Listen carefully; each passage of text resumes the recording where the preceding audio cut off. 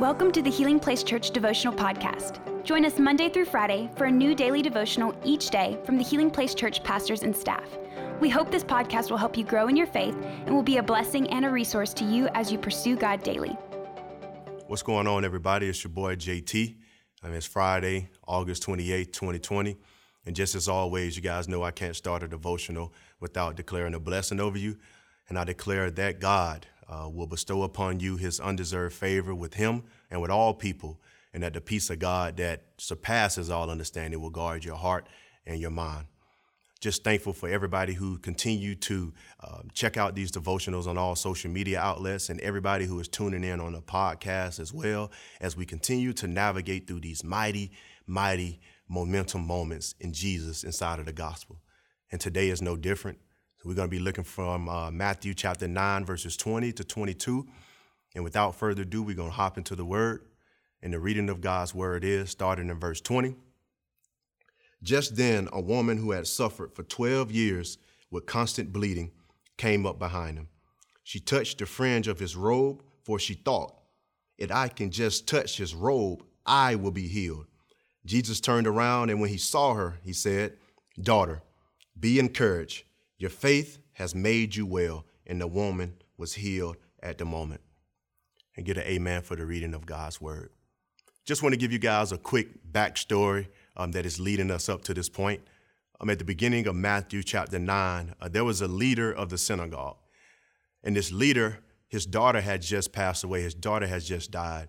And so this man found Jesus Christ, and he came to him, and he was weeping, and he was crying, and he was begging Jesus to follow him back to his home so that he can perhaps lay his hand on his daughter and perhaps bring her back to life with the miracle.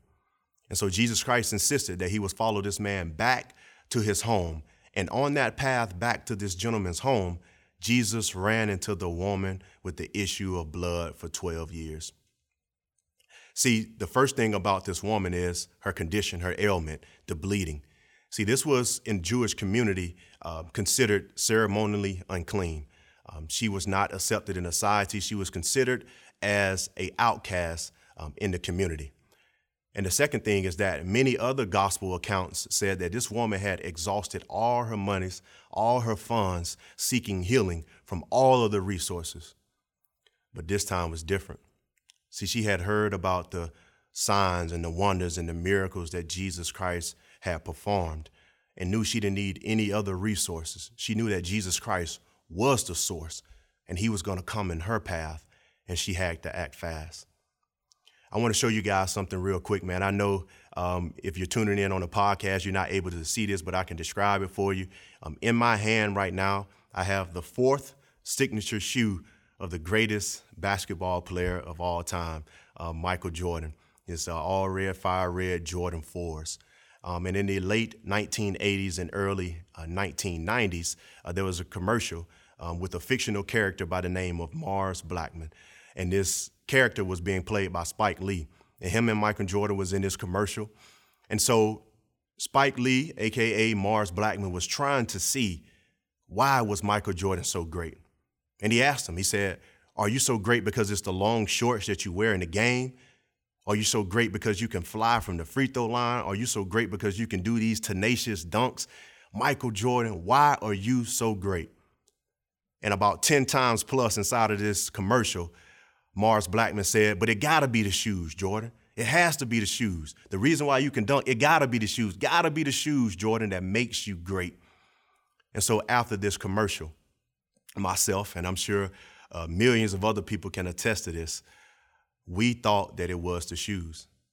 We thought that if we go purchase, and when we went and got these Michael Jordan shoes, that when we put them on, that we would be able to fly, be able to soar, and to be able to score like Michael Jordan did. See, I believe that if Jesus Christ would have seen us put on these J's, man, he would see and say, "I have not seen greater faith in Jerusalem than when these people put on those J's," because we had true faith that if we put on these Jordans, that the greatness of Michael Jordan would be inside of us. And ladies and gentlemen, this woman had the same mindset. See, Jesus Christ wore a robe that had 4 ritual tassels at the bottom of it.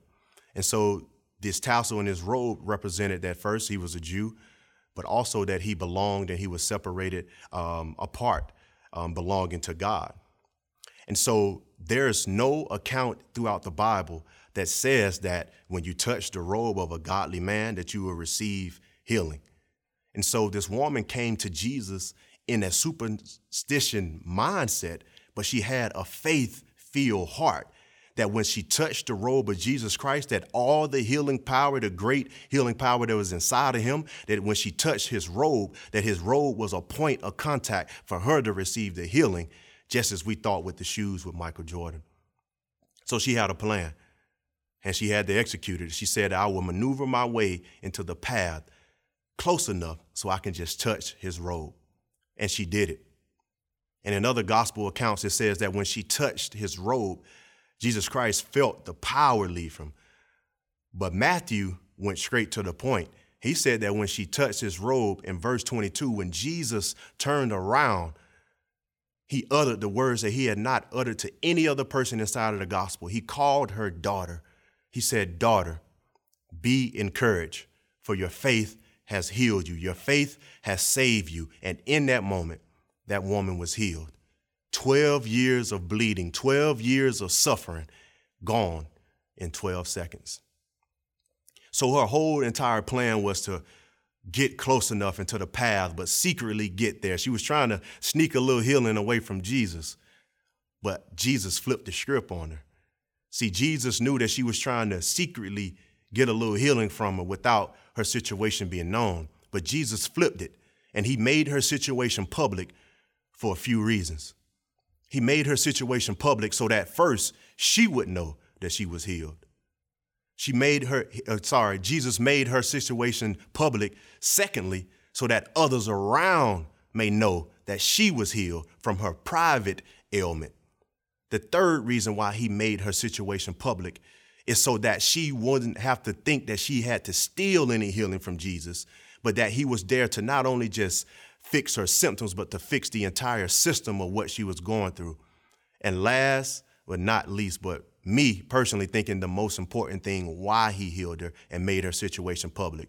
He did this so that that man, that leader of the synagogue who was walking with him on the way to his daughter, so that he would see what Jesus had just did by an innocent bystander, how he healed her, and that would give him faith and build up his faith for the situation that lied ahead with his daughter. So JT, man, how can I apply this to my life? No matter how much money, no matter how many physicians or doctors or people that you have sought out for your healing, Jesus Christ is not just looking for other resources. Jesus Christ is the source.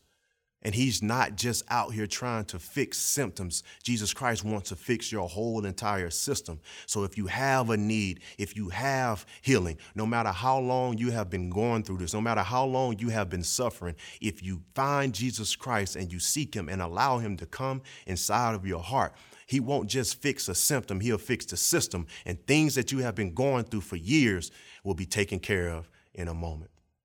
So I pray that you guys have received this. I pray that it penetrates your hearts and your mind. And last, but certainly not least, which is the most important thing, I want to pray for you guys. Dear Heavenly Father, Lord, we just thank you for this day. Lord, we thank you that you are our advocate, Jesus Christ, and that you are on the right hand of God the Father, advocating for our petitions, advocating for our requests. So, Father God, if there's anything in our hearts right now, Father God, Lord, any unforgiveness, bitterness, Father God, any strife of any kind, Father, Lord, we pray that you would search us and know our hearts, Father God, Lord, that you would test us and know our anxious thoughts. Lord, you will point out anything that is in our hearts that may offend you, Father. You would get rid of and you would lead us down the path of righteousness. Lord, we thank you for your mighty momentum moments, Jesus Christ, that we don't have to steal healing from you, but you say that you will stretch out your hands with healing power and that you would do miraculous signs and wonders in the name of your holy servant, Jesus Christ. You say that if we ask of anything in your name, Father, Lord, that you would do it so that the Son will bring glory to the Father. So we come in your authority, Jesus Christ. We come in your merit. We come in your righteousness. We come with your power of attorney that you've given us, Father God, to ask for healing to each and every person that is watching, each and every person that is seeing, each and every person that is speaking and declaring this word over their lives today. So, Father God, we love you. We give you the honor and the praise, and we believe that we have already received this. In Jesus' name, amen. Thank you for listening. Take a moment to subscribe so you don't miss any of the daily devotionals, and be sure to share with your friends. For more information about HPC, visit healingplacechurch.org.